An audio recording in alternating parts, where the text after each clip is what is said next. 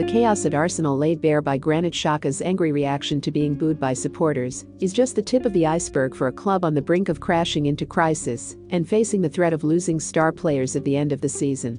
Head coach Unai Emery met with Xhaka and will consult with members of his Arsenal squad over whether or not the midfielder can continue as captain after responding to jeers following his substitution in the 2-2 draw with Crystal Palace. Emery is facing even bigger challenges as he attempts to keep Arsenal in contention for a top 4 place that he needs to save him from the sack. Other than costing Emery his job, failure to qualify for the Champions League will leave Arsenal with a huge fight to convince strikers Alexander Lacazette and Pierre-Emerick Aubameyang to stay at the Emirates. Arsenal have been attempting to negotiate new contracts with Lacazette and top scorer Aubameyang.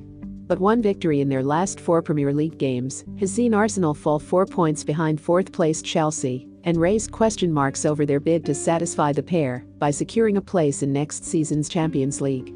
Emery is not only facing a fight to ultimately save his job, but also to convince his squad that he is the right man to take them forwards.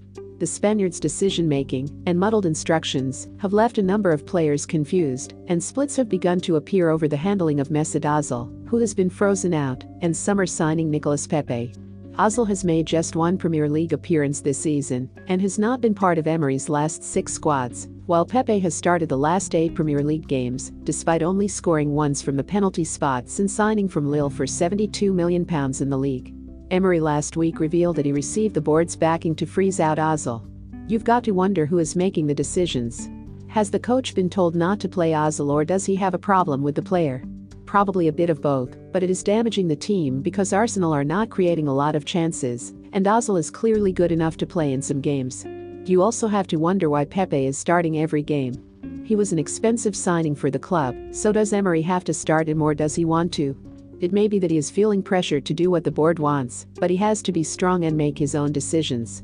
It is creating a strange atmosphere within the squad because nobody is really sure what is going on.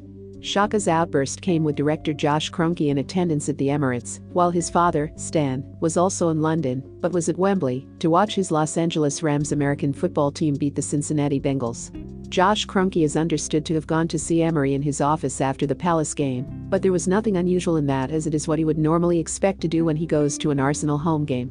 Emery is expected to continue in his job, while Arsenal are in contention for a top 4 place, but is likely to go at the end of the season if his team falls short. Hector Bellerin, Arsenal's 3rd captain behind Xhaka and Aubameyang, did not play in the game, as he continues to manage his return following a serious knee injury, but he posted his support on Twitter. We are all human, we all have emotions, and sometimes it's not easy dealing with them. It's time to lift each other up, not to push each other away. We only win when we are together, Bellerin said. The Arsenal official photographer Stuart McFarlane also posted on social media with a series of photographs showing Lucas Torreira supposedly in tears at the abuse directed at Xhaka. Didn't want to post these pictures, but I felt I had to, McFarlane wrote.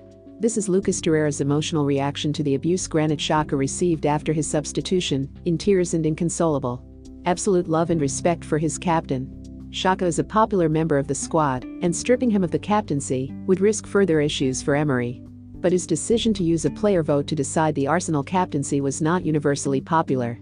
As source said, again, what is happening and who is in charge? Xhaka may be popular, but the head coach should be making these decisions, not the players. And now, do the players choose whether or not Xhaka keeps the captaincy? Emery needs to give the squad some clarity and show he can manage, because, if he doesn't, there are much bigger problems around the corner. Is Arsenal starting to feel like the Titanic? Remember to follow Golia by hitting the follow button, and let's get to 1 million followers, and tune in daily for new episodes.